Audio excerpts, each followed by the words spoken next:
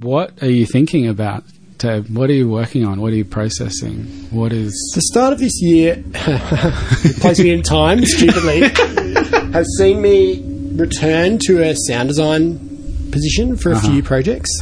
I still remember meeting your mum with like a massive pink harp. Yeah. It's like, damn, this pedigree. Oh, well, you know, her harp playing is kind of the reason why I'm a dancer, or was interested in dance to begin with. Oh.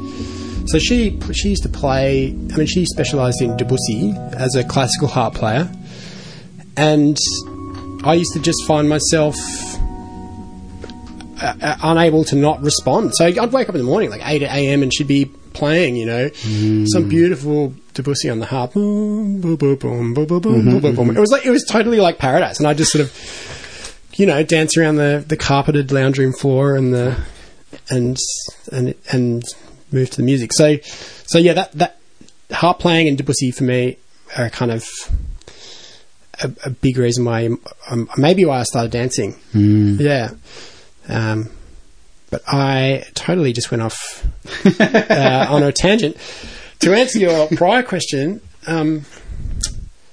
recently I've been doing sound design. So that's been collaborating as someone who's sort of serving a work by a director.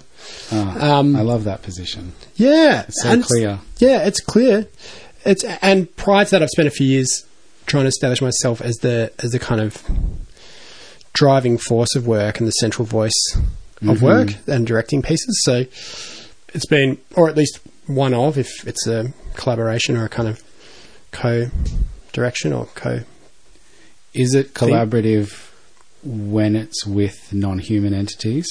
Oh, well, that's a really pertinent question for me right now, because one of my current projects, my main project as a director right now, is working on a piece that is sort of a collaboration with an AI, with a non-human, or at least it's a human-made but humanless entity or system. Is it Al? Is it like A with a small L? No, it's AI. No, specifically, it's an AI developed by a company that was founded, well, not founded, but the majority of the funding came from Elon Musk. It's a company called OpenAI, and they've got several AI services. And I'm working with GPT-3, which is their text-based, pre-trained generative transformer, which you can kind of prompt it with input, and it will complete what it thinks the next thing of that prompt should be. Tell me and everyone else, what is it doing that, say, predictive text in your Gmail isn't doing? They're very similar. Those two things. Yeah. It's just the way it's applied is different, and it's far less constrained. But if you far less constrained and far more powerful. Yeah, but if you take that predictive text thing and get it to continue, have you ever just clicked on the selection and clicked on the next selection? It's a form of poetry, right? You just keep saying yes to the prediction. So this does that, but the outcome is far less scrambled, and in many cases, when you use the kind of most advanced model, because there's several models that are available, the text can often pass the Turing test. Like, it can often be indistinguishable from human writing. Wow. It's American-centric in its vernacular and its rhythm and its... It's trained on the stack and then a bunch of other text, like compilations of text. I'm not sure if it's public exactly what the compilation is, but the stack is a huge compilation of text comprising of websites, chat rooms, books. Oh wow! I think this. Well, I know that GPT-3, including the stack, is trained on about 10% of the internet, which would take like thousands of years to read as a human. Okay. So it's the sheer kind of mass of information that it's built on far surpasses a human's ability to review information. So that's the thing that is kind of amazing about it. Is that it can do something that we ultimately will never be able to do. Yeah. I remember reading about that artificial intelligence in a lot of ways is artificial time scaling. Right. Yeah. And it's another way to think about the intelligence that it has that we can't have. Yeah, is that it can do something that would take us thousands of years to do. Yeah, yeah. And that's the collaboration that you could be having. Yeah, I think, that's a really interesting way to put it. It's like it can process things a lot faster, or at least the way, you can, I mean, it's sort of hard to make a parallel with humans, because you could say that it can process things faster, but then you can also look at, like, for example, human vision, and it's very hard to describe that technically on a digital, what is being processed by a human seeing, and how is it that, we learn, for example, language and to identify objects is still kind of inexplicable, and we can't really describe programmatically or as a function in a computer. So maybe it's moving time faster. I mean, if it is definitely under very specific circumstances, like if it was calculating pi, for instance. Right. Yes. Very specific maths equation. Yeah. It would any very basic computer can absolutely do it faster than a human can, and for a lot longer sustained periods of time without sleep, and without the same life cycle. I think what also it's interesting what you're referencing, going back to, you just wake up and you would feel compelled to move, right, in response to the input of music. Yep. And then I think about that being an autonomic process almost, right, like the breathing, yes, the desire to wake up, and then I think about when you're talking about how do we learn language, how do we acquire relationships with objects, with space, with time, all of these things. That, they happen in the same way, right? Like, you don't sort of go, today I'm really going to focus on learning what a couch is. Like, do you know what I mean? Like that just sort of happens. It's so good though. Okay, I've got to map out that couch because I moved it. Yeah. But do you know what you do though? If you're living with somebody vision impaired, and you move the couch, you have a remapping. Right. Yeah. Because totally. it's like you do a tactile tour. Yeah. For people with vision impairment of your show, and you show, like, you let them feel the props and the sets and the costumes. Then they come and see the show, and see is now just a stand-in for experience. Yeah. And so I think about that in relationship to also what we're sensitive to or what sparks us. And the personal tidbit, I find that I peripherally am much more grabbed by things that happen in my peripheral vision. But my partner, who I obviously spend a lot of time with, is much more eagle. Like, she will see things I can't see. Right. But she will miss everything else. Right. And I wonder about environmentally how much you become sensitive to the things that have helped you thrive or survive or whatever. Right. Yes. Oh, yes, for sure. And then I wonder, what are the incentives of an AI to get good at anything? Oh, okay. Yeah. I mean, we don't even have to go there. These are just things that I'm thinking by putting these things together. Yeah. Incentives are like a very... It's so human, it's right? such a... Yeah. It's desire so and things like that. Oh, yeah. I don't know. Motivation. I don't know. Motivation's the big one. Yeah. Yeah. They're interesting... I remember hearing about the dopamine is really just the hit that tells you that you should keep going, not that you've arrived.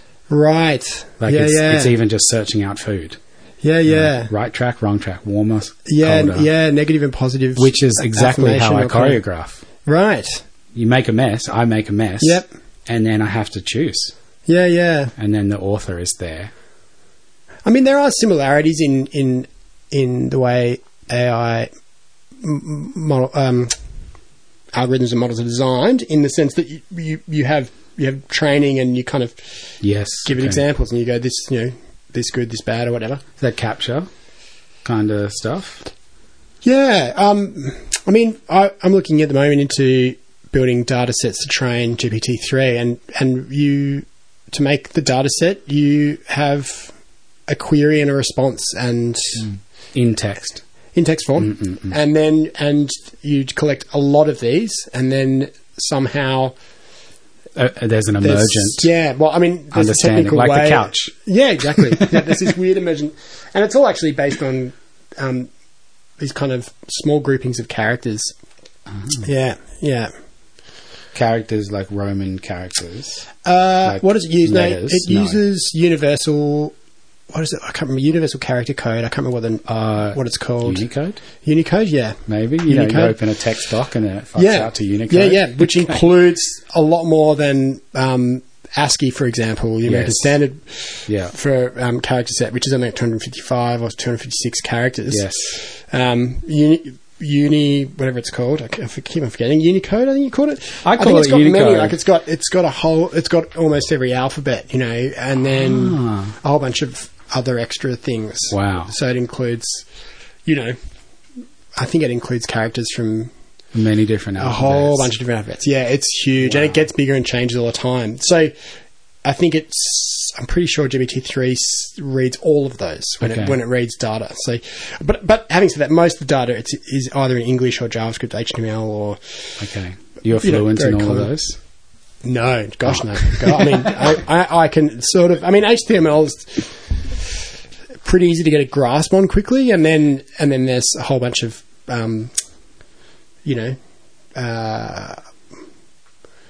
you can go very deep with it, but to understand it's pretty. Yeah, but the tagging system is pretty easy to kind of get. I remember going to a Node.js workshop with Josh Moo, and I'm drowning. Node.js is that's a very niche kind of system, but when you get your head around Node.js, it is really good for then quickly implementing other people's work in library form into to kind of smash together ideas quickly. Never got my head around it.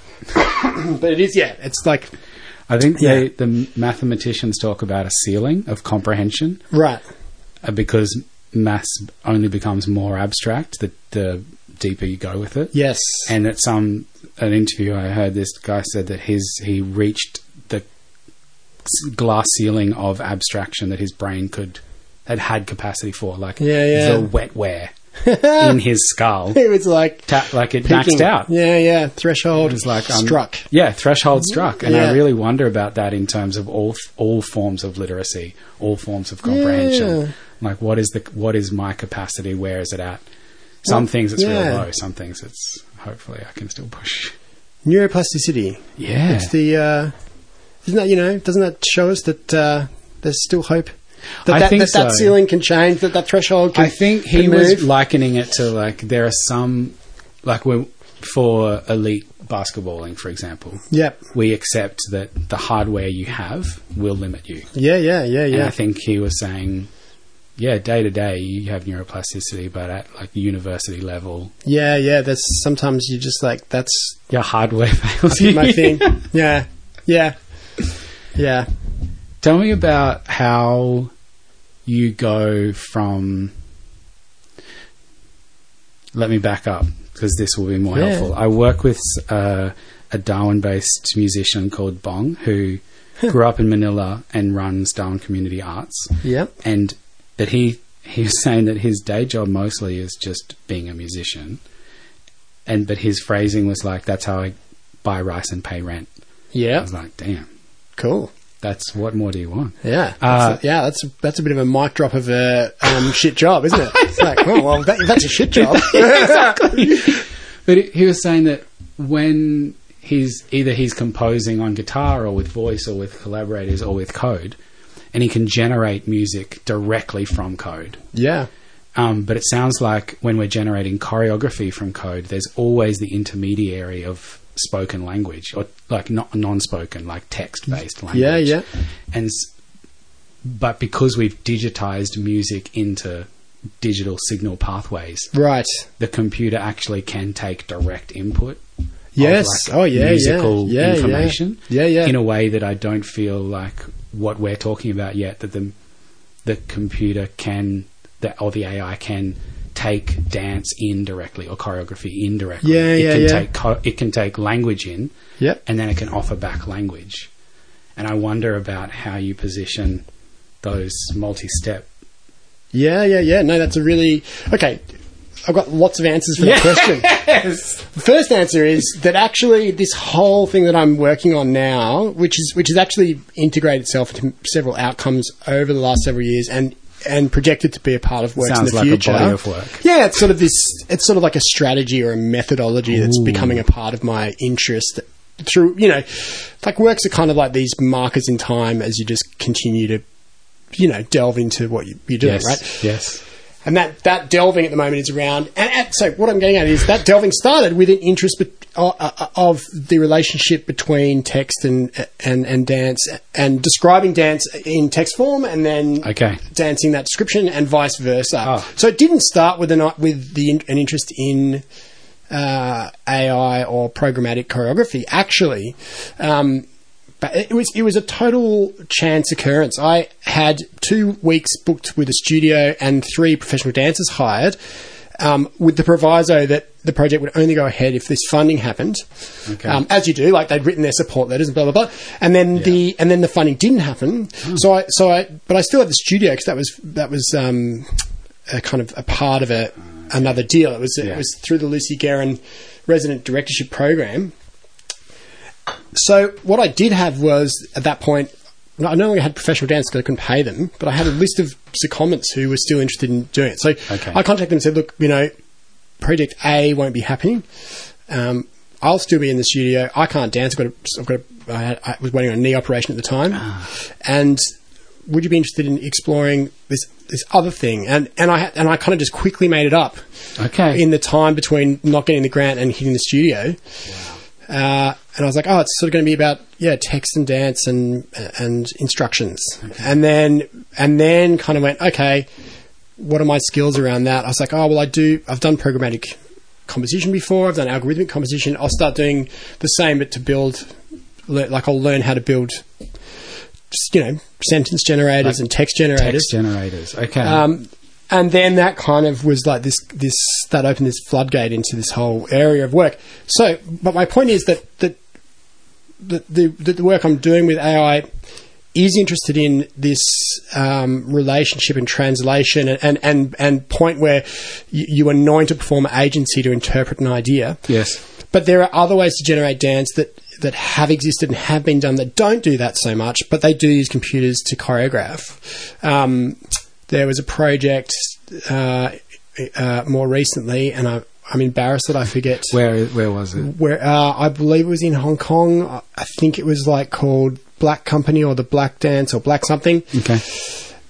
Where the artists had filmed themselves dancing using skeletal tracking. I don't know if it was genuinely 3-dimensional skeletal tracking or the more sort of advanced programmatically but technically simple 2D skeletal tracking. But basically what they've done is they've got dancers to do a whole bunch of dancing in front of a camera, track the skeleton, and then use that as the data set to train a model. Then the model had then danced back to the dancers, and they'd learned that choreography. So they weren't interpreting the choreography. They were just learning what the model danced back as a avatar on a screen, like learning choreography from any other recorded dance. But the model didn't learn the dance from the dancers. Yes. No. The model was trained to be a dancer based on their dance. I see. So it danced the way that they put danced. hundreds and hundreds of hours into dance. Yeah. Of dance. Yeah. Into as a vocabulary. So instead of like with GPT-3 where it's read the internet. Yes. It read this group of dancers and hundreds of hours and billions of data points. Skeletal tracking as points, like joints in space. That's right. So it then in the same way that text prediction occurs in GPT-3, it then did movement prediction, where it's like from stillness, the next thing would happen would be this move, and then so on and so forth. It would create phrase work, and then they learn the phrases. Okay. So that's a way to use AI. That's where the kind of choreographic expression is far less collaborative as far as the AI's choreography is completely kind of set in the same way that maybe MIDI or audio might be set in a musical realm, where you can literally say you can go back and look at the choreography, and it's points in space charted by numbers in a three-dimensional XY grid, where the elbow at this point should be at, it's close to the knee, it's not close to the knee. 2 meters off the ground or whatever it is. Yeah, but if someone blinked, that's not picked up because that's not a joint. Right, yeah. So there's definitely limitations to how complex it is and all of that. Yeah. Priorities of focus in the same way that choreography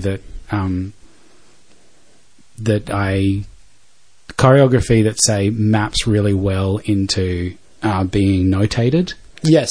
Yeah. Similarly, has an aesthetic that works through notation, and some aesthetics do not work to be notated. In that way, they need a whole different notation. Yeah. And the parallel that we're drawing about music completely applies here as well. This is what I'm thinking, notated music and non-notated, and then experiments in what notation is, and then what music is. It can be visual, it can be audible, it can be, you can have smell-based notation or whatever in music or dance. You can use almost any sensor or any sense of memory or any as a way. But the other thing I wanted to mention was Lifeforms, which is Merce Cunningham's program, which went through several stages of development, which can also present avatars as the auteurs of choreography, or the representations of choreographic ideas, where the interpretation of that choreography is pretty unmistakable. Like it's not really that interpreted as well. It's the same thing where you've got these vectors in space that are depicting an action, and if you would stay true to the computer generated choreography, you'd do those actions accordingly. So it's definitely is somewhat possible to generate dance with computers in a similar way to music. To MIDI, but you're generating dance with text. And the computer's helping you with the text. And I find the relationship of text and dance interesting because it's imperfect, and because it insists on the human aspect of communication. When transcribing dance to text, you will always fail, and by doing that, you'll always reveal something about who you are, and vice versa. As a dancer interpreting text to then move, you'll always fail, except you'll be you perfectly, which I love, Wow. Yeah. And also, I think that computers manage data really well. We kind of talked about this earlier. They can do equations much quicker than we can. And for me, with dance improvisation, that's one of the biggest problems I find with it, is that I love watching dancers improvise, but the kind of chaos that ensues can be really kind of boring, or kind of it becomes very grey. So in using computers to organise dances, I find it really nice that the computer kind of deals with the things that we're really not able to do when we're in the moment as a group of people. But it only deals with that, and then we can still be in the moment as a group. We can still be genuinely invested in a moment in time and investigating what that moment is. And there's this meta structure that's being kind of gently delivered to us. Yeah. Where is your authorship as the choreographer? Is it in the text, or is it in the code, or is it in the dance form? Yeah, that's a really good question. And it doesn't have to be anywhere. And as I move, when I first started this idea, I was working with text, and the text generators I was creating were handwritten by me, where every single word that could happen was actually typed in by me.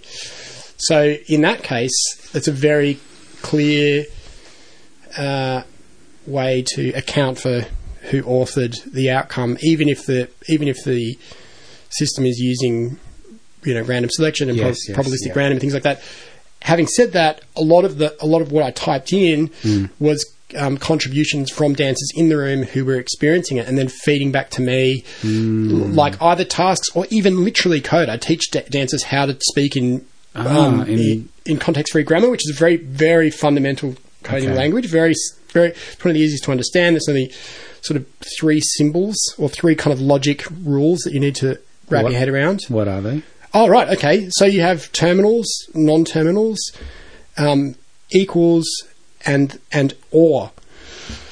Right. So that's 4 things. So equals is self-explanatory, right? I think most people would understand. Something. Yeah. So 1 and 1 plus 1 equals 2. Yeah. Or input equals output. Yeah. Yeah. So that's one of the operators. The other one is or. That's my favourite one. Yeah. So which sometimes is else. No, it's always or, and then else. Well, as soon as you start using else, you're no longer working in context-free grammar. You're working in you're extending context-free grammar. Context. Yeah, you're adding context. Yeah, I just love which the you can idea do. of context You can totally. freedom. Yeah. So context-free grammars are restricted to those elements, and what they can do is they can describe finite language. Any finite language. So using context-free grammar, you can describe any computer language. You can describe any code. You can describe C++. You can also describe JavaScript or HTML, because there's no a variation on the meaning of things. Everything is set. If that makes sense, it does, because context freedom requires things to be set and not changeable by the context. That's right. Yeah. Wow. Yeah. So I was using context-free grammar, so I'd have to design the context for each thing if it was to be more than... Yes. So it was very kind of convoluted and extremely like a lot of writing. But because of that, it's like the authorship's kind of a simpler thing to trace.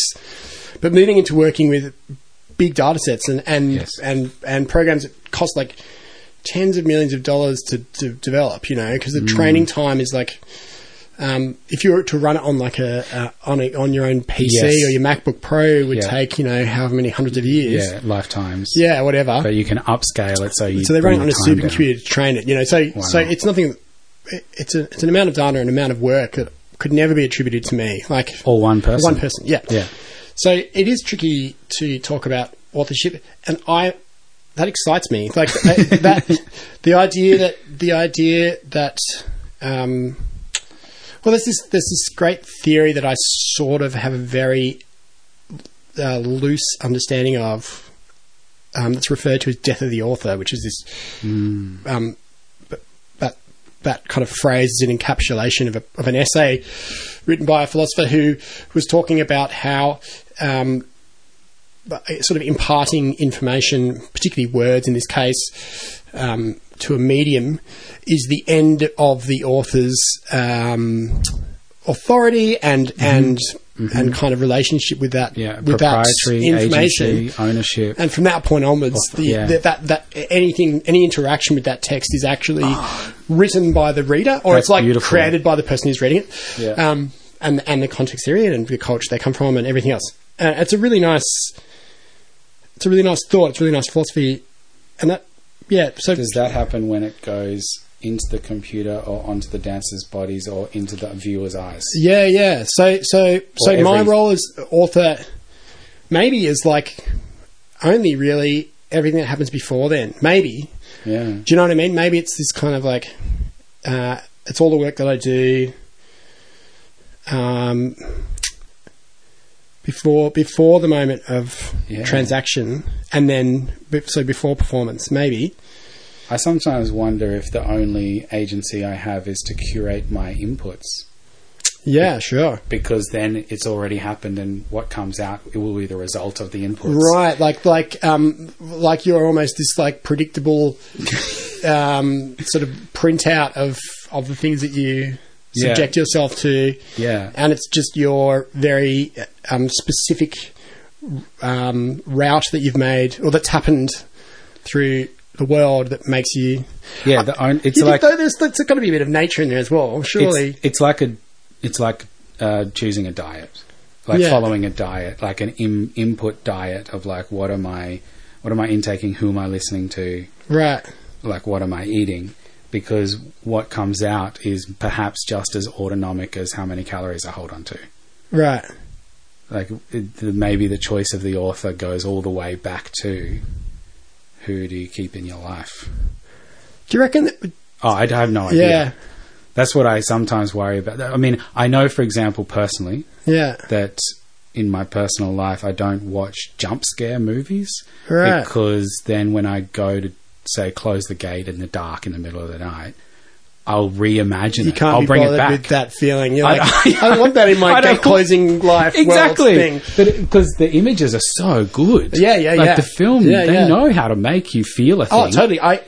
You well described. So I absolutely can imagine that moment, and I've had it. Like, I've totally had the overinflated sense of scare film while doing the bins. Yeah, like, absolutely. Yeah, totally. You just brush your teeth, you spit it out, you look back up into the mirror, and you're waiting for it. Yeah, exactly. Totally. And I'm like, I never would have thought that if I hadn't seen it. Right. Yeah. Because you see what you know. Yeah. Just echoing forever in your psyche. Yeah.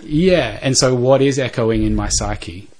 That's a big question. That's how far back authorship goes. Right. Yeah. Like, am I watching? That reminds me of this philosophy that I quite like about death, the afterlife, where it's simple. The simple idea is that the afterlife is just reliving your life infinitely again and again and again. Oh. It's like, and so that's not just like, if you just sort of play that thought out as a thought experiment, would it change your it'd up the stakes? Yeah. It's like, that's kind of a cool sort of non specific spiritual philosophy, like it doesn't. You could be atheist or religious, and sort of apply that thought experiment to increase the sort of depth at which you apply yourself to choices you make or whatever. This then is the moral quandary with sentient artificial intelligence, is that they could experience things forever. Like, they could be locked into forever experience. Sentient, I mean, there's definitely no work being done to create sentient AI. That's not. But maybe there was no work being done to create sentient human. That's. I mean, it's not by humans anyway. Because we weren't in existence. Perhaps it's like an emergent property of surviving or creating, or. I mean, I guess there's a lot of predictions in sci-fi that sentient AI will occur, and sci-fi is a pretty good measure of, like, predictions of the future. And until it happens, it's impossible to predict what that means and what it is. I think whether it's Yes, exactly. Anything about it. Exactly. Yeah. So let's wait till we get there. But so what I know of your work is that you know what you want. Then you make it happen, and then you craft it, and then you code it, and then you choreograph it, and then you rehearse it. No, that's just a front that I feel like I need to have to succeed. That's not at all true. And I thought maybe it had changed on the way into this project. Oh, okay, yeah. And that perhaps with other works that were move for move to beat, you were like, it's this, it's not this, and now this is a different avenue of investigation. I mean, I would agree with you if the terms were less certain. Do you know what I mean? Like, So I guess it's kind of good for you to lay it out as very certain kind of extremes, but I kind of, in a more vague way, I see what you're saying, and I agree. It's true that in the past, works I've made that have more set choreography and more content that's set. I guess when it's wrong, and I wonder when you're dealing with these generative elements, when do you know when it's not it? Oh, yeah. I mean, that's. I think one of the things that attracted me to this way of working is the desire to continue to not stop asking questions like that at any point, to get all the way through the presentation without kind of relinquishing that part of the process. Questions about what a lot of questions. What constitutes interesting artworks? Why is this more interesting than that? Just to make it an extreme binary for a second that we can marshmallow again. Yeah. I remember running a workshop called Something or Nothing, and it was particularly designed to train the feeling that you have about nothing's there, nothing's happening. Oh, that's something. Right. Yeah. Because I feel like that's a sensitivity that we are listening out for when we're viewing something or crafting something. Yeah. This is it. This is not it. Yeah. So that's something. That's nothing. And when does nothing become something? Yeah. Is a question that I have. Yeah. I feel like I get in trouble sometimes for making meals that are not meals. They're just an assemblage of food. It's not a meal. Right. Okay. It's not a dish. Right. I mean, in trouble is the wrong word. Actually, I just get requested, I'm happy to just have food tonight, or I would like a a meal, like a curry. It becomes a meal as you eat it. It's like Death of the Rider. It's Death of the Chef. Yeah, they just present. It's like maybe, if you garnish it well, it ties it all in. Yeah, maybe Death of the Rider was actually just like this dude, this Western dude who took a trip to Japan, had some sushi, and went, if I apply this cooking methodology to the creative writing process, where do I land? Yeah, I have an interest. I have a similar interest, but with the absolute desire to never answer that question finitely. You know what I mean? Why work in dance if we wanted to lock something down finitely? Answers, there's other realms and worlds to explore which have a lot of finite answers. Dance is not definitely. I'm about to give a finite statement here. But dance tends not to have as many finite answers. I do enjoy how generative this is as a form and as a community and as a discourse. Yeah. Another thing that's happening to me, I think, as my creative likes and dislikes are becoming broader, actually, and that's a good thing. I think that's exciting. So as opposed to trying to really find this specific thing and sort of reject everything else and go, this is what I think is good. For me, it's kind of the opposite things happening as I develop or progress at the moment. I feel like I'm finding more ways to shift my perspective as a way of adding value to an idea, as opposed to shifting the idea or the thing that's happening. Yeah, and that's been an interesting process, and that's sort of inbuilt in what I'm doing because I am relinquishing a certain degree of control in automating choreographic work. Yes. Yeah. So I have to accept much broader ideas of what dance is than my puny little brain can. You're catching up to your own work. I have to Wow. But that's computers as a kind of tool for mental expansion are great in that way in so many ways. No, it's just so good because I'm running this artist exchange between Taiwan and Sydney, which is called the Choreographic Expansion Lab. Oh yeah, cool. And it's how you re-enchant digital tools. Yeah, cool. So that they can expand choreography. Yeah, great. Yeah. Not so that one is an input for the other or whatever. We have so much in common right now. Who would have thought? Yeah. Training together, not knowing. Yeah. Come back decade later. I remember that. You were doing... I remember in music class... For those of you listening... You're listening to Alistair McIndoe and Matt Cornell talk on Wombat Radio. Yeah, we didn't even do an intro. Big out to you, Matt. Smashing it out. And you made this...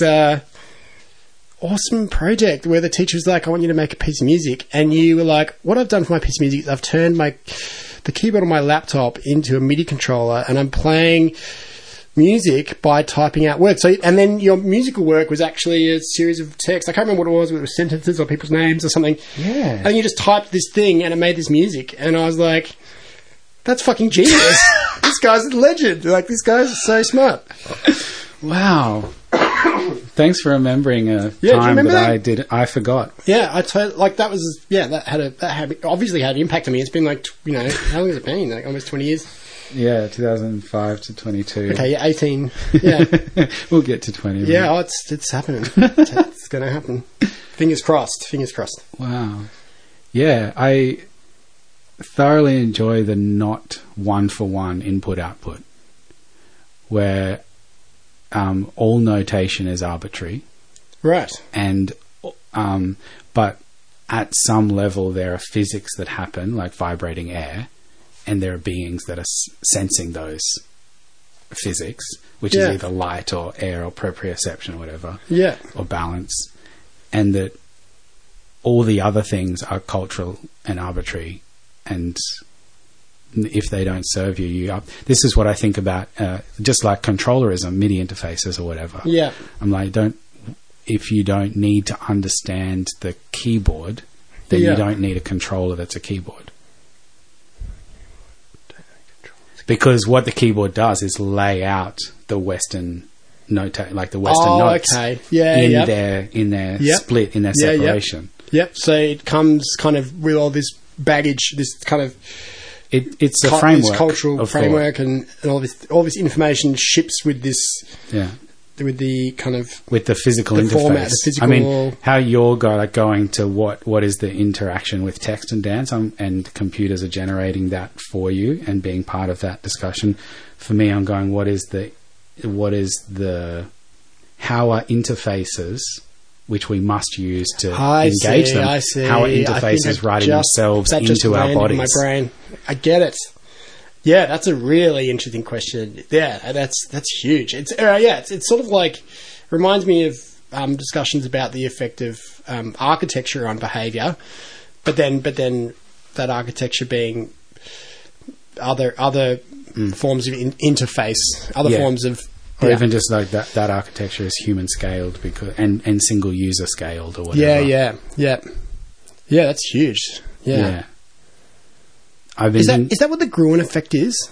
Has that got to do with architecture? I thought the Gruen effect was a bit more about advertising. Oh, okay. Because the ABC had that show called the Gruen Transfer. Transfer, not effect, transfer. Right. My favourite thing about words is how if economically they can firework a concept in the listener. But if you have never heard the word before, it's nothing to you. Or if you don't have a connotation or a relationship, it's nothing to you. And so and I usually work on these things when I'm teaching dance technique. On like semantics? On semantics that become pragmatics. Right. Because semantics can become, if you're trying to use them pragmatically, like I have to remind. There was a thing a couple of weeks ago where I stopped and I reminded people that I'm using the word pour, not put, when I'm talking about weight. Ah, okay. And that sounds semantic until you realise that it has extra information. Yeah, that's functional. Yeah, for sure. And the function achieves the form. Yeah, and the form achieves the function. Yeah, totally. So semantics achieves pragmatics. Yep. If you are literate, if you can listen. Yeah. And then if you have relationship to it. And I think that they're all as an aside, we are sensitive to different things, and some things come so easily to different people. Like I feel like biomechanics makes sense to me. I can see where weight is going through multiple bodies dancing together or whatever. Yeah. So duetting, I never have to think about it. I'm like, how can people not understand? Right. Yeah. Right. You know, the thing where you're like, it's so obvious. You got to remember that it's not. Yeah. Like the excitement at not knowing how your dance piece is going to look. Yep. It's so obvious, but I guess it's not for everybody. Yeah. You kind of take for granted what you might naturally have or something, or... Yeah. The thing I also am thinking about is that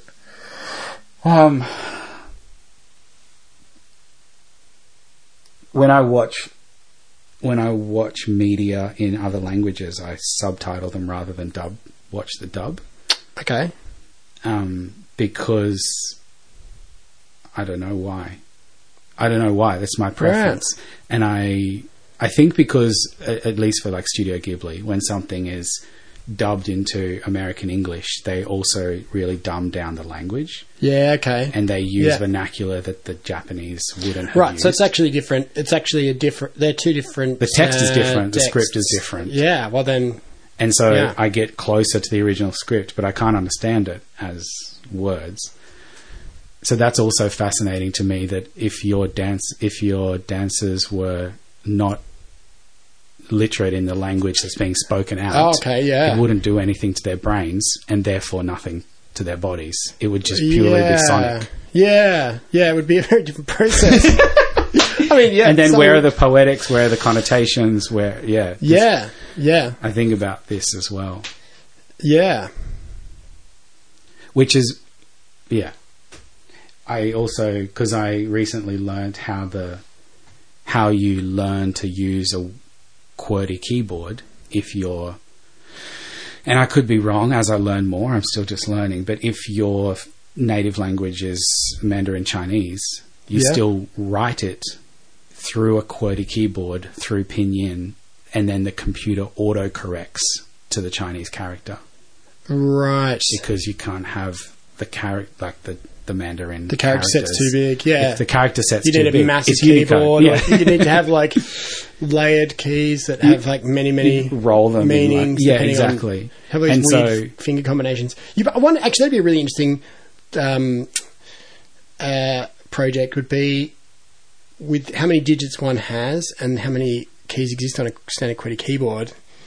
What's the maximum amount of unique combinations of keys and fingers that you could achieve? Like, I wonder how many characters you could actually get to with different hand positions based on those two numbers. There would be a finite answer to it, and you'd have to make some decisions about maximum number of fingers and one like finger shapes that are like acceptable as possible by most people and stuff. This is why this recording device or that recording device is the perfect size, because the thumb reach is... We are probably average-sized men in the Western world, and like America is designing these things. Yeah, okay. And so it's designed for our sized hand and our thumb reach.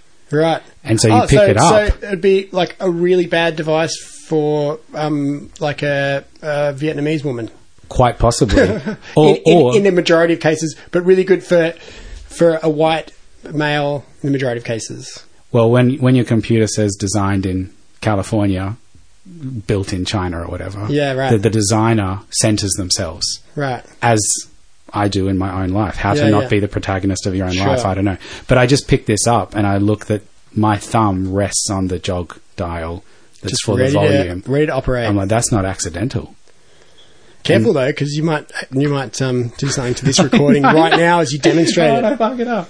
But of course, phone screens get bigger because they're for our eyes now, not for our hands. Yes. And now thumb reach is not there anymore. Yes. You have to double hand it. I have the smaller sized phone for that reason. Yeah. So the interface and your hand. And so I think about when you're talking about the keyboard and hands and what are the shapes and what is the reach. Yeah. That's gone back to all sorts of musicianship, right? Yeah, totally. Harp reach, keyboard reach, instrument design. Yeah, totally. Yeah. Yeah, I find the keyboard fascinating because you were talking earlier about interfaces and how there's this like embedded cultural information in the design of there's a spatiality of words in my brain because of how the keyboard's laid out. Yeah. When you get to touch typing or whatever, not even trained touch typing, but I know that your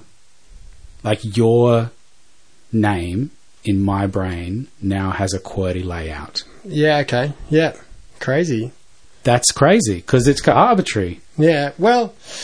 I don't know. My understanding is that it was differently laid out and then the touch typists on typewriters were getting so fast that the arms that had to travel up to hit the thing were hitting each other. Yeah, sure. And so they relayed it out so it slowed down the touch typers and was better for arm travel because it was mechanical. And that's why intense typists changed to Dvorak rather than QWERTY. Oh, okay. Because it's faster for like all of your things are in the same. Yeah. I was reading somewhere recently that there's like a really uneven distribution of English words from one hand to the other. Like on the QWERTY keyboard, that I can't remember which hand is, but one hand can do several thousand words on its own, and the other one can only do several hundred. But I can't remember which one it is. The E and the A are on the left. Yeah, so maybe it's the left that's got a heap load of words, and right has got very few, I think. Who knows? Yeah. I don't know. But it's very specific because now we're just geeking out about keyboards. It's very specific because you rock a UK keyboard and the plus button is a little bit bigger, the return key. Yeah. And it's like half a centimetre, but it fucks you. Yeah, totally. Yeah. I had to relearn this current keyboard I have. Because this one also screws me. The arrows the arrows have been justified for your arrows. eyes, but not for your tactile. So tactility is sacrificed. Maybe. I mean, yeah, it's like I'm never sure, and as I get older, I get less comfortable with change. Like it happens. That's what happens to humans in general. I think there's some studies. Someone made a study on that. The age is 35. Right. Okay. When the things being designed are no longer for you. Yeah. So there's an increasing knee-jerk reaction to reject change in my psyche, and I have to continually question: is that just me getting old, or is this a bad keyboard design? You know, like, and in the case of this specific keyboard, I had to suspend that judgment for a while.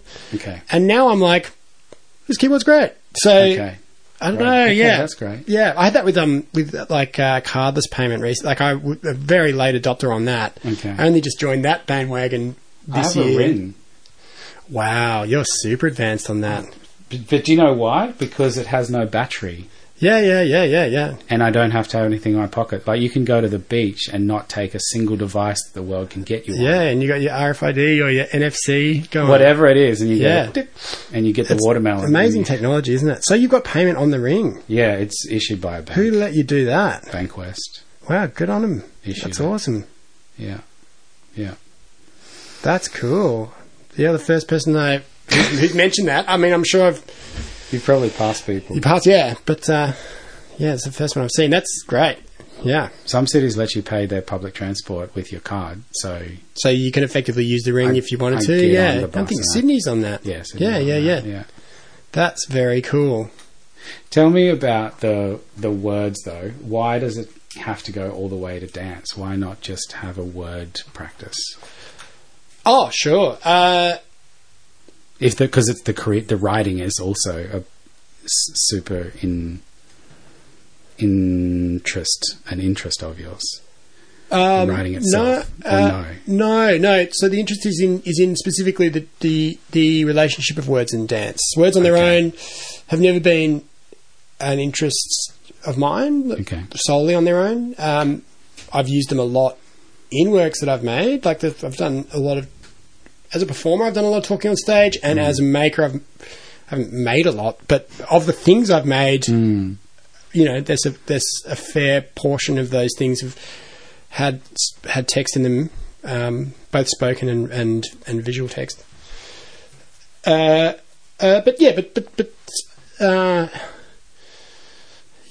me, the central driving force to every work I've made bar one has been dance. So, I feel you. Yeah, and when I kind of deviated from that and made a work that wasn't dance, I that only solidified that I want to now return to dance. Amen. Yeah. So I feel the same way. I don't know why that is, but yeah. So the text only exists because of the interest in dance. Having said that, like people have mentioned sort of using the system in other performance scenarios, like for example, writing writing a musical. Rewriting the system to do musical works, like live musical works where instrumentalists are instructed on how to play and how to behave and what to do and where to be and whatever else. Yeah. And that kind of excited me. I was like, oh, that's a cool thing. But then that person who proposed that idea, you know, never reached out to actually consolidate it and make it happen. Okay. And I don't feel one way or the other about that. I understand. I like that there's a central anchor of the body is the humanizing aspect. Yeah. And I wonder if you have thought about if you have separated in your process. We're doing some dancing at the moment, but I want to choreograph this into some form. If you separate dance and choreography in that manner. Oh, okay. Yeah. You mean set material? I kind of mean memorized sort of like movements. Yeah, or at least aesthetic limitation.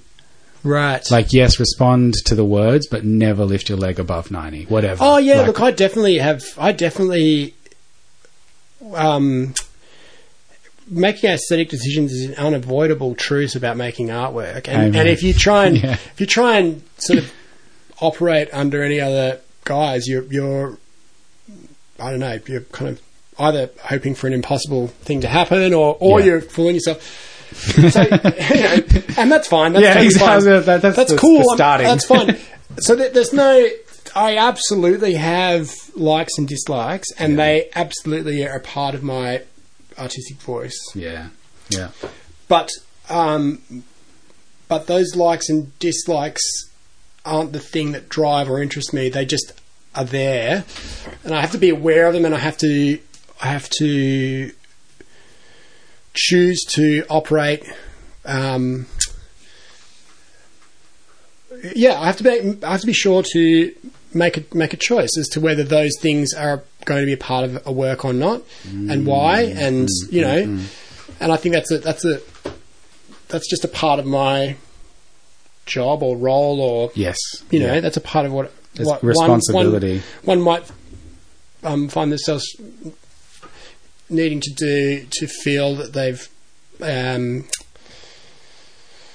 considered their work fully, you know, considered everything they're doing, and they create something. So, I can't think of a piece where that hasn't been a part of the piece in some way. How far does it reach? Like, the words are just about the dancing that happens, but don't influence the costume, the lighting, the music, or the words are all the way into like, that I had an idea from the words that came up the other day from the algorithm, so you should actually wear this costume. Yeah. So I mean, kind of to answer the question very kind of pragmatically, I've already presented works that do that slide all the way along that scale. Yes. Most recently, I presented something that was this sort of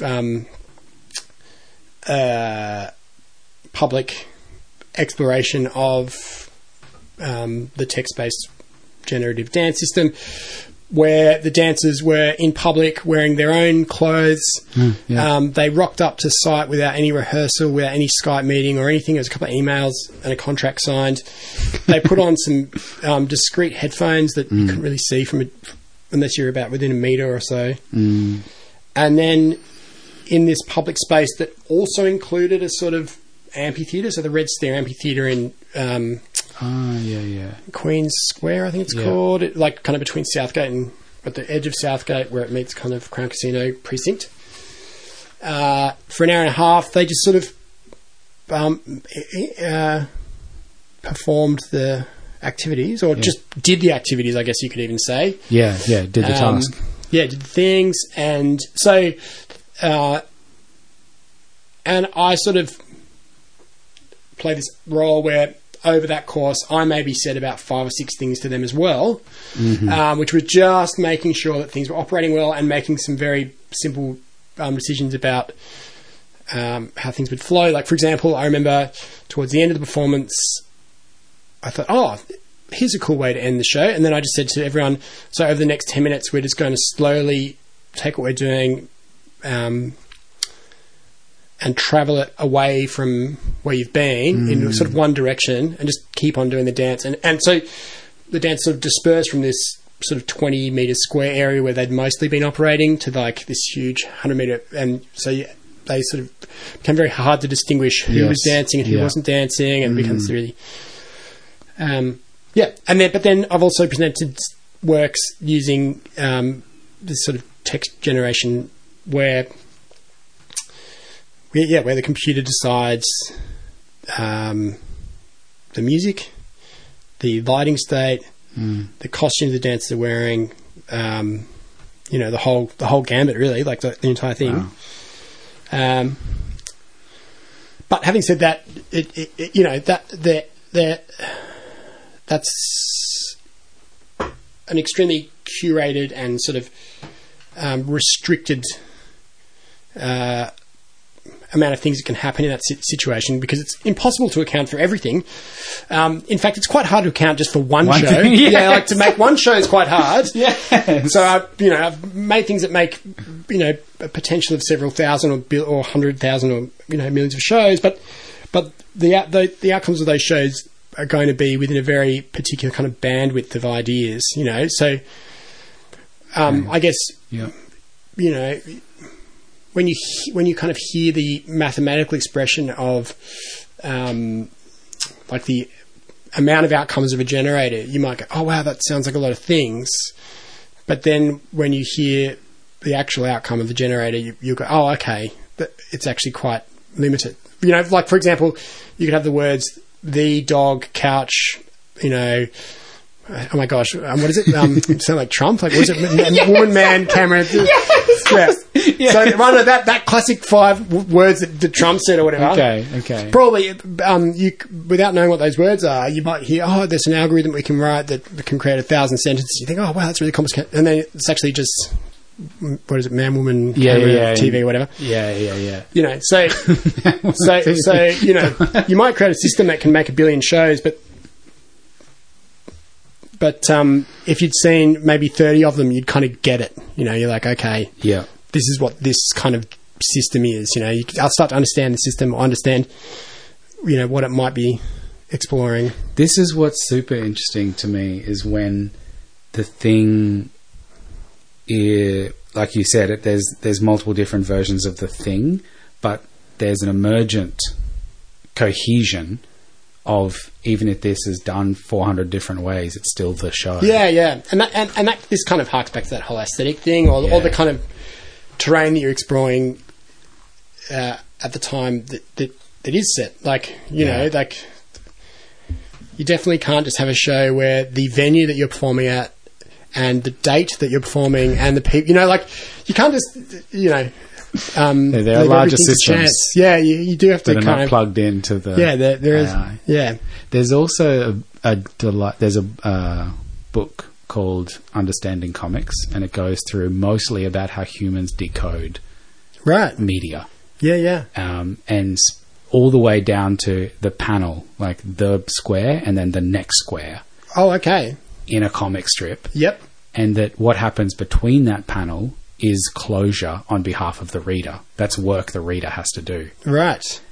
And I think there's some of that coming out here as well, that I wonder if sometimes the idea, like you're talking about, okay, I've got an idea to finish this, because an ending is different to a finish. A finish has some cohesion, some logic, some wrapping up. Yeah. That perhaps what you did in that moment is a form of closure. Right. Yeah. You arrived at closure from observation.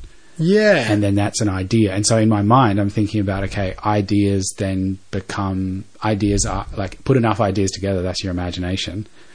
Oh, yeah. And then that's how a lot of shows get made, from imagination. Yeah. So I'm thinking about imagination as a form of generator. Yeah. Yeah. Imagination. That's a bit of a word salad. Dog, woman, man. Camera, TV. I'm almost there. The idea is almost landing. So I'm thinking, you had an idea about how to finish the show. Yeah. Where did that idea come from? How do ideas just emerge? Yeah. So we were talking earlier, and you were saying, it feels like you had like this kind of in past weeks you may have had more solid idea of what you're doing when you start it, and then more recently maybe it solidifies later in the process. Generating, opening it up. And I was like, no, but yeah. Now we're going to say yeah, but no. Yeah, but no. And the more things I make,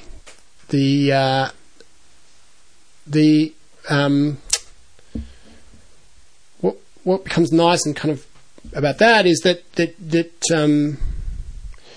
those things will just kind of arise happenstantially. That's not a word, but they'll do their thing during creative process, yes, or whatever. So so the kind of that moment of genesis can really happen at any time. I guess I'm wondering about your stack. My stack. Your personal stack. Yeah, like the AI has a stack. Oh, okay, right. Yeah, and then it generates things. Oh, okay. Yeah, and you must be generating from a stack. A cultural stack, a historical stack, a physicalized, this sounds embodied. Like you were talking about earlier about like sort of curating your inputs about someone's interaction with the world is a conglomeration of the prior interaction with the world. I mean, I'm not completely sure that's the... No, that's how it entirely works. Definitely a part of it, though. So okay, well then, how long have you got? Because then I just have to explain my entire life to you, right? So like, well, okay, if that's the logic we're operating on, I'd need to like literally just take you through every experience I've had. I mean, there are definitely ones that I remember more and feel that they've affected me, but maybe I'm wrong. Maybe that's some sort of like part of my brain that's serving up my ego or consciousness as this pinpoint or pinnacle to sort of I don't know, make me feel like I know what I'm making the choice. Reassurance of agency. Just to keep the ego at bay. My understanding of that is that it's about time. If you have a thought that you hear in your head, like as an internal voice, and that comes after the feeling that you've had a thought, then you feel like it's you. But for some people suffering schizophrenia or multiple personality disorder, the timing of experience is reversed. So you hear the voice before you feel like you've had a thought. Then it doesn't feel like it's you anymore. You get dissociation. I think so. I saw a fun documentary on identity where the journo was trying to uncover a scientific definition of identity, going and just by kind of talking with all these people who are conducting experiments. And one of them was an experiment to do with that, where the scientist was getting their subjects to make what they were considering a random choice between pressing a button in their left hand or their right hand. And then the experiment, so it was this procedure where the person's lying down, they're very relaxed, and then I think it's at regular intervals, but without them being kind of informed about that, or that's not important. At regular intervals, the person conducting the experiment would tell the subject, on the count of 3, press one of the buttons, don't make the decision until number 3. 1, 2, 3, go. And then the person would make the decision, press the button. And they were at the same time reading the brainwaves of the individual. And because it's such a simple physical action of left and right, they were able to chart the brain activity that's making that decision. And in many cases, the decision was made by the brain far before the person experienced choosing a random side, so the brain sort of picked up on this pattern. Well, I mean, at this point now it's conjecture.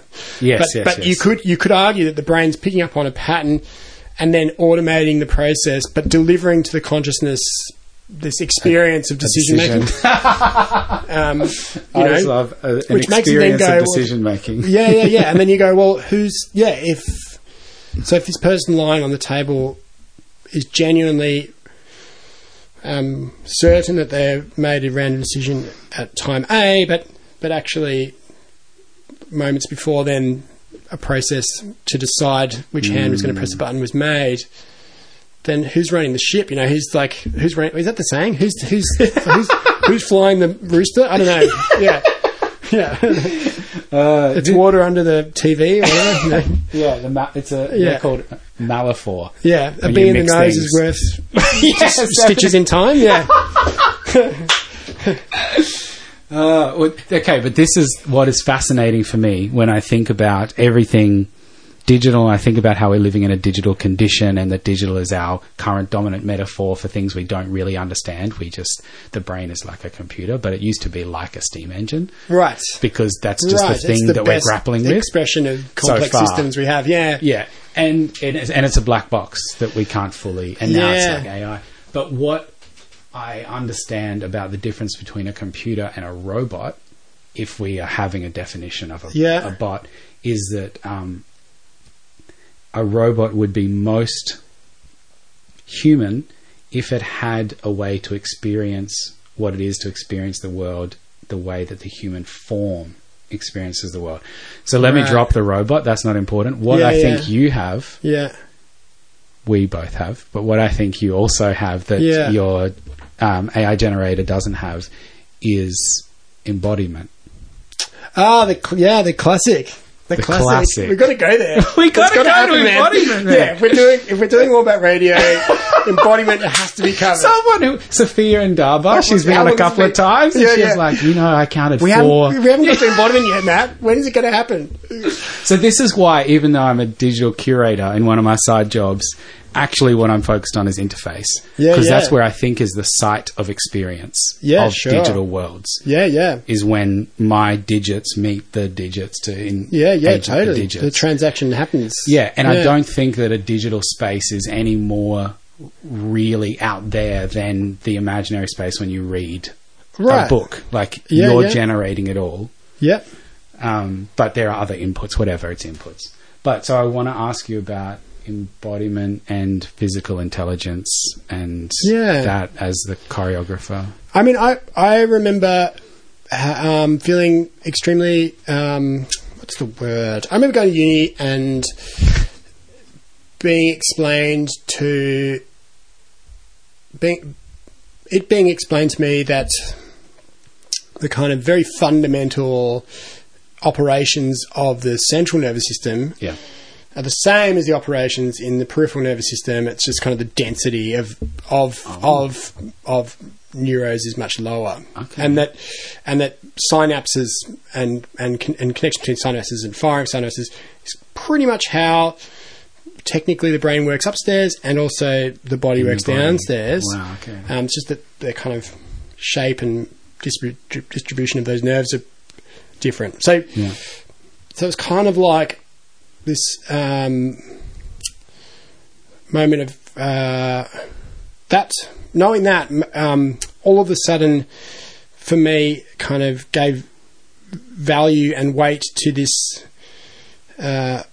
sense that I had knowledge of my body, and that although in the past scholastic systems may have seen me as not intelligent, and that I had this kind of... I could now argue that what I was doing with my body was a form of intelligence. That really excited me. It finally made me feel like I had a way to say that I was smart, which was probably the first time in my life that I did, that's fucked. Some people socially never get a chance to feel endowed with that power. So the fact that I eventually got there is great. That's true. Okay, we're both very lucky. I'm very lucky, and, that's awesome.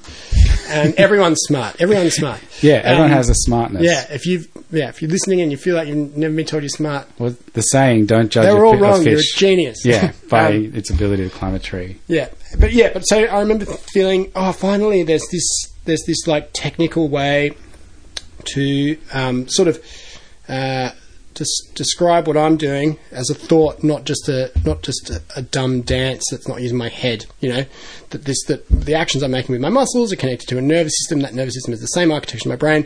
Oh my gosh, I'm thinking. I'm thinking when I move. I'm thinking yes. when I move. Okay, great. So I remember loving that, and I guess that may be a way of me saying that the joy that I had in feeling I don't know, validated as someone who thinks with their body maybe is a kind of proof or a track history that embodiment is important to me, or has always been something that is a driver or a kind of a part of my interest, or also intelligence and capacity and literacy. Yeah, but I guess the term embodiment is very. I mean, it's broader than that too. Like it's one of the. It's a very weighted, heavy word. It's sort of. I agree. It's attached to a lot of things. I guess I'm just thinking how you call upon that intelligence in your choreographic decision process. Yeah. I mean, especially in shows that you're not in, because when you're in a show, when I'm in a show, it comes quite naturally that I ask my body for the things that I need. Yeah. Because I'm there, but if there's a show that I'm not in, then I'm like, am I trying it out? Am I? Yeah, I think actually at a very similar time in my life, we also learn about kind of ideation of movement. What do you call it? Idiokinetics, I think they call it. Which is like this idea that you can sort of so these things that we've been calling actions up until this moment, we can now call thoughts. We can have with or without the actions, right? Yes, and that's the kind of idiokinetic process. And you can now fire these neurons without them extending to the point where they hit the muscle, but you can sort of like experience movement while being still. So I guess maybe I'm doing that. I mean, I definitely have in sort of programmatic process, sat in front of my computer, got it to start speaking, and sort of, I guess, done an idiokinetic practice of the system. Absolutely. And got and sort of imaginized. That's not a word, I know, but I like it. I like it too. Yeah. I'm going to use that word right now. And sort of idiokinetically done the practice and perform and danced danced in an office chair without moving, or whatever you want to call it. Yes. So I've done that. Yeah. But I think also a big thing that informs my practice as a dance maker is having performed in a lot of work, like in a lot of different works by different people for very short seasons. So it's one of the kind of cool but challenging things about being in the small independent contemporary dance scene is instead of doing one show for 3 years, you do one show for 3 nights. You know what it's like.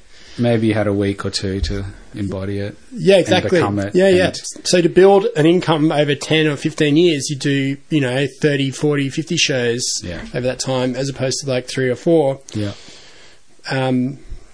So because of that, there's this huge kind of backlog of physical things I've done. And that, I guess, and conceptual and discussions and debates and all the, entire processes of making work. So I'm sort of lucky to have experienced the making of a lot of work, the performing of a lot of work.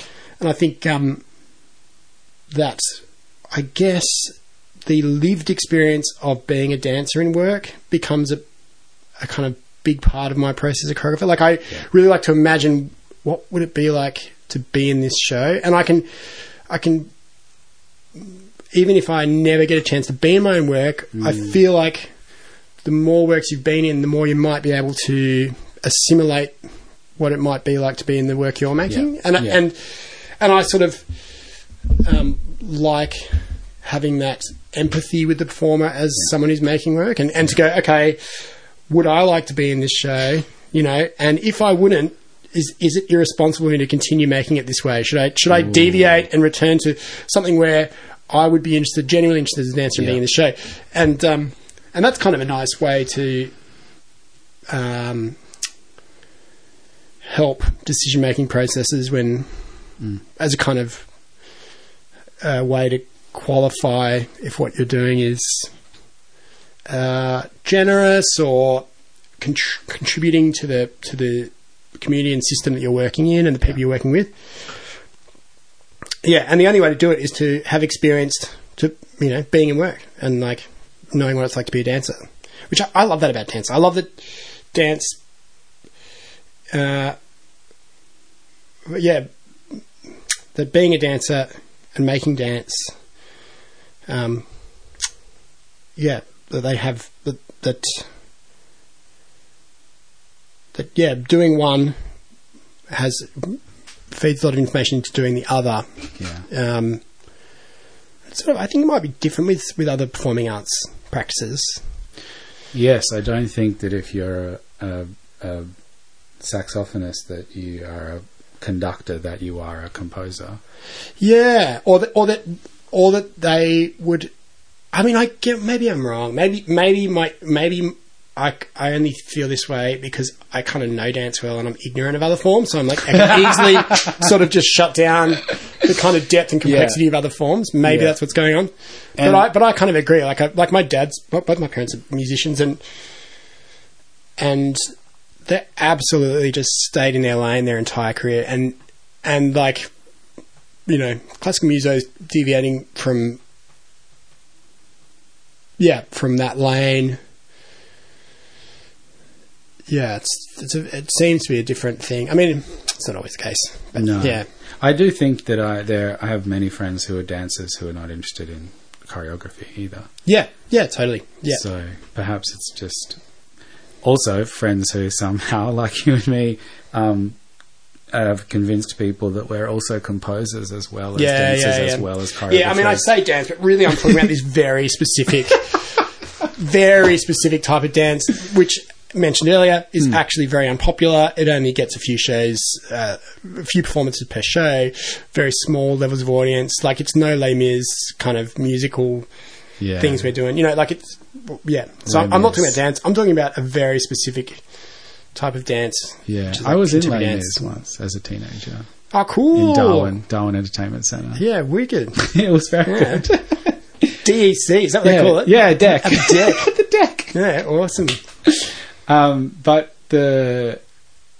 I think what we're doing though is a different thing. I think sometimes we're using dance for something, or using choreography for something, in the same way that other productions are using dance for emotion, for experience, for storytelling. Oh, okay. I think there's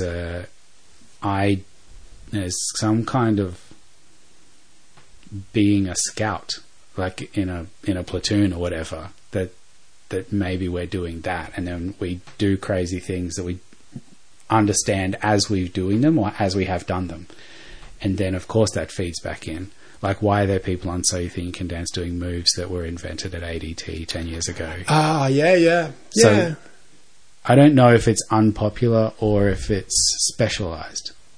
Specialised. Let's go with that. Let's go with that. Why didn't I say that? That sounds so much more sophisticated. I just think about there's like people who are at the front of whatever is the form that they're trying to expand in one direction or another, and they're few and far between. Like as professors or whatever. Yeah, it's true. Yeah. And not everyone needs it yet, maybe. But then not everyone has the time or the interest to dredge up what is to ask. Oh man, yeah, totally. I mean, it's dumb. It's like, why would you do that? It's totally stupid. It's way more energy than you really need to expend on creating something. Like, yeah, until you find I feel like you find your people, or you find your vernacular, or you find your vocabulary. I feel like it took me a couple of years after VCA to work out how to dance. Right. Like VCA somehow gave me idiokinesis. Yeah. But I wasn't yet able to feel like I was dancing whatever my body wanted to dance. Yeah. And then you find it, and then it's that curve, right? Where you hear someone shredding guitar and you're like, damn, I want to do that, because your taste is there, but your skills haven't met your taste yet. Yeah. I still doubt whether I actually ever learned how to dance. Yeah, I still don't think I know how to dance. Damn. Yeah. What is the feeling though? I guess that's the question. For me, it's when I feel like when I'm on some kind of roller coaster, when there's a play with weight and momentum and response. Right. And when I can do that with other people. And it's rare because it's a very specific skill set. Yeah.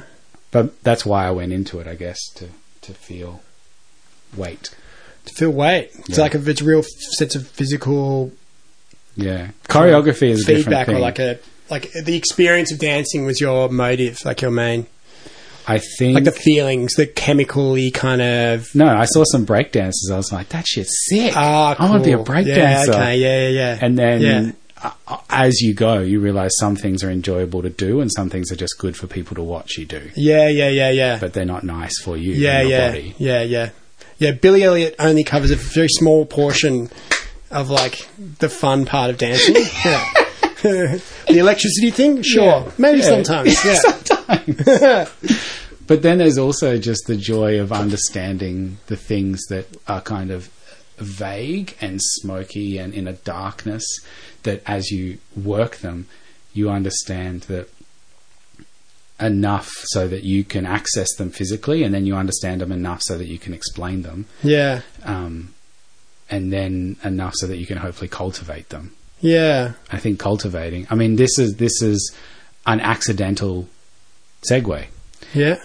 Into the final 3 question, which is why. What's your biggest hope? Yeah, good segue, because I was already like transitioning into thinking of things that way as you were speaking. Wow, fuck, it's like we're having a conversation. Because I was like, and that's funny because I feel like we're returning back to things like motive and stuff, which originally we were talking about in the context of AI, and now we're talking in the context of you and I.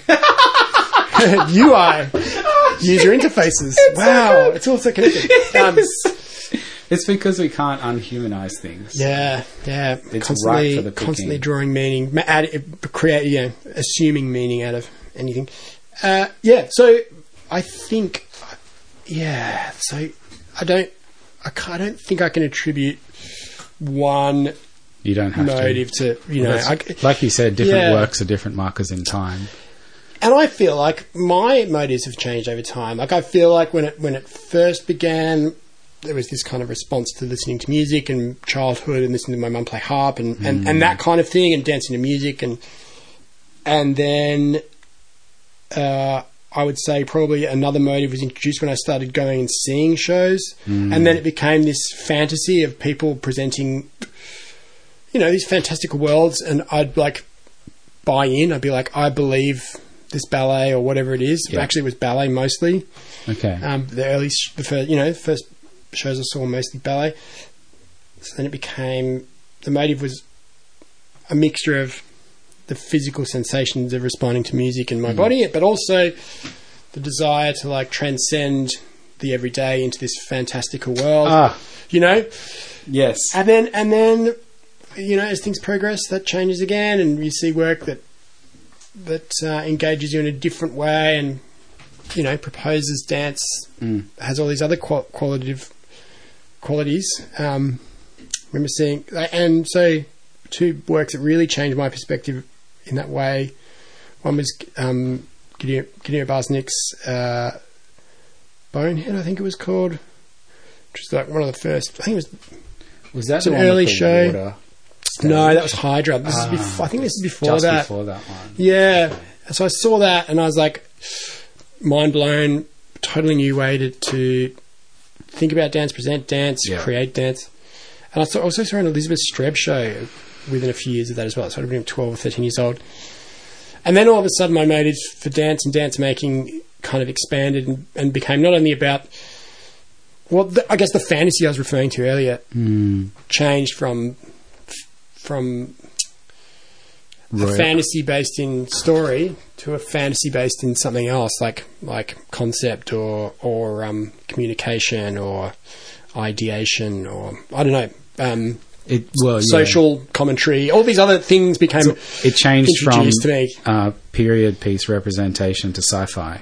Yeah, kind of. Where you're proposing a new transcendent social. And funnily enough, ballet probably was that when it was contemporary dance. You know, I often think this. Yeah, and time has moved on. Yeah, but it was a different thing when it was in a different time. Totally. Yeah, and you see, I mean, that happens with a lot of art. Like you go to a gallery and you'll see a painting and it'll look really kind of traditionalist, and then someone will say, "Oh, this was the first time a staff member of the family was painted ever," or something, and it was a huge political statement, and, and the painting looks really conservative, and you're like, "Oh, okay, cool." Okay, this is really progressive work.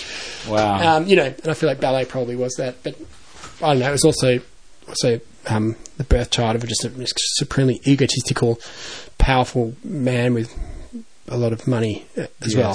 So, whatever. Anyway, moving on. That's over. He died. He's gone. Yeah, it's moving true. on. So my motives change constantly, but I think you could kind of encapsulate it all by saying that I'm an enthusiast, and that I the reason why I do is I genuinely like it. Like that it's not that doing it's my main thing. Whether the doing it be the dancing part or the coming up with the dance or the thinking about, or whatever. But I feel like I just genuinely get excited about it, and that's why I do it. That it isn't some sort of plan or some. Yeah, I think it's probably been long enough that it can't really be that I like the idea of it. Do you know what I mean? Yeah, because you've had to face reality. I would have stopped by now if that was the only thing I liked about it, So I must just like it. Like, I think that might just be it. Yeah. Wow. Yeah, exactly. This is the opposite to the thing of you'll have to relive your life forever idea, because I quite often work to, I only have to keep this up until I die. Right. Oh, gosh. And that you don't? Like, you absolutely don't have to. You can stop at any time, Matt. This could be the last podcast you do, and it's fine. You've done. It's been great. Well, yeah, it's been a good run, hasn't it? I mostly think that about things like tax, staying out of jail. Oh my gosh, society. Yeah, right. Yeah. Being. No, but you could. I mean, if you really wanted to, you could just, become a junkie and just never work bring again. The date forward of dying. Yeah, just do whatever you want, man. But I think what you're saying is this is what you want to do. I think so, until I stop doing it, and that literally could be next week, and that's not. What's the feeling? That didn't scare me. It doesn't make me feel anxious. Okay. Yeah, it's not a. Yeah. Do you think it'd be? Have you seen? Yeah, okay. What would be the feeling? Because we're relying on feelings, right? Which are thoughts. According to some books. Everything is something. Yeah, equals. Yeah, equals. This is what I love about context-free. 3 operators. Yeah. It's like, to be context-free, you need to have a never-changing context. Yeah, everything has to be defined. Everything is very limited. Yeah. Yeah. So, I guess, what is your biggest hope for all the effort of... of making, of organising, of generating, of birthing, of cultivating? No,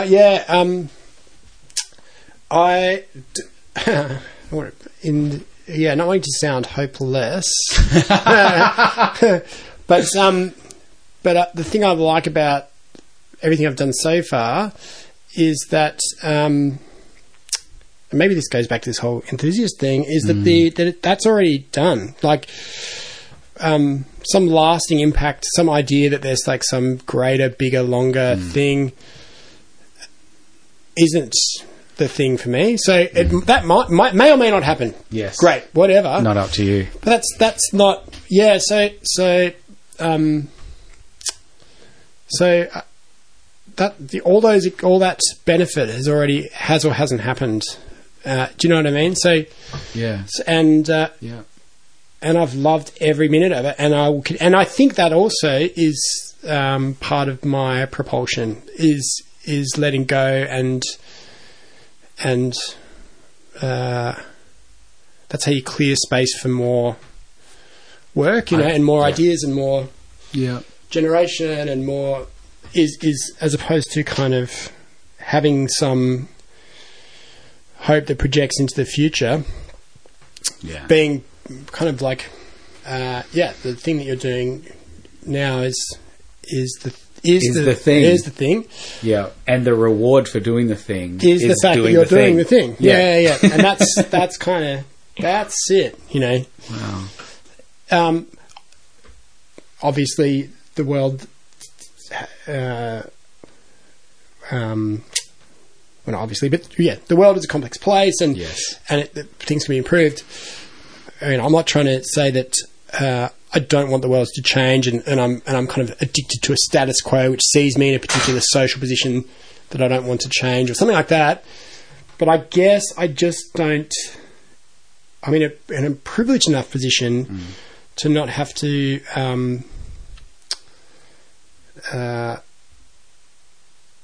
Expect that I can be in control and be the driving force that changes the world, and instead I can sort of reflect back to the world my interpretation of it, and whatever cause and effect happens is kind of beyond my control. Which is that's not an easy position to take currently, because there's a lot of trends around kind of cause and effective art, and having a kind of mission statement and sort of having a social cause or a kind of a position, which I absolutely have. Like, don't get me wrong, I vote and I have a well kind of developed endless discussion about morality and ethics that goes between me and my friends and my loved ones and family and myself, and I care about the world and what happens to it. I'm not a kind of nihilist who just egotistic nihilist who just doesn't care.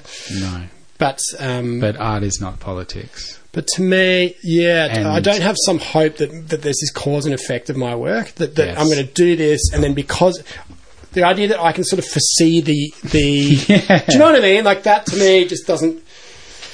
No. That to me is an assumption about my ability to predict the future. Yeah, that is kind of a bit too much of a reach, really. I'm like, I'm not going to be able to predict how my work will affect the world. It also just instrumentalizes work that it doesn't need to be an instrument for something other than itself. Yeah. I mean, having said that this is just my position. I also have no. I take no issue to work that does do that. That goes. That looks at some sort of problem or structure and then tries to design a creative expression that questions that structure or whatever. Yes. Like I'm into that. That's great. It's just not how. It just doesn't excite me, or it's not my driver. It's not. Yeah. It's not. I think you summed it up with the word. That's my propulsion. Yeah, my propulsion. Which comes back to the things that you mentioned about being enlightened about idiokinesis, and that being a legitimate form of thought and comprehension and intelligence, and that so you do whatever it is that you can do for the world, into the world. You reach the potential of the capacity that you have. Yeah. And you don't usually get to choose. Yeah, and then the world will keep on going, and then it'll forget about you, and you'll be done. Fingers crossed you haven't killed anyone on the way, or done anything terrible. I know. Yeah, you pull yourself up every now and again, or someone around you pulls you up. And you learn, that thing that it was okay, it's not okay because it actually never was, but I didn't know. Or whatever. Yeah. That happened. That happens. Yeah, that continues to happen. Yeah, totally. Yeah. Yeah. Maybe I need to be more. Use the vehicle with more intent on the world or something. But I think it's a riotous rebellious act to generate outside of the need to value through capitalism. Yeah. By instrumentalizing every act. Yeah. Yeah. And not everybody has the privilege, and if you have the privilege, that means a lot of people have worked hard to give you the privilege. Yeah, yeah. Whether they wanted to or not, like whether they're in your direct family lineage and they strove for it, or whether they fought for labour laws and civic duties and safeguards. It's a super complex network of events that led to this person in this situation. Yeah. Yeah, I even think that about Wombat Radio. I was like... Sorry. You wanted to touch it, eh? No, yeah. I love this. Sorry, continue. Wombat, they're like, what is the agenda? What is the instrumentalizing of Wombat Radio? You know, I don't know. Yeah, I've got good feelings about Wombat Radio, Matt. I just find it so I'm so impressed by the amount of people that you've spoken to. It's just baffling. They're good people, aren't they? Great people. We are lucky to be part of that world. Totally. Total priv. Yeah. Totes priv. Totes legit. Totes legit priv. Is there anything I haven't asked you? You've asked me so many things. It's been great. You're amazing. Good job. Thanks, Alistair. Yeah. Thanks for having me. Thank you very much. Should I press? Do it. Do it.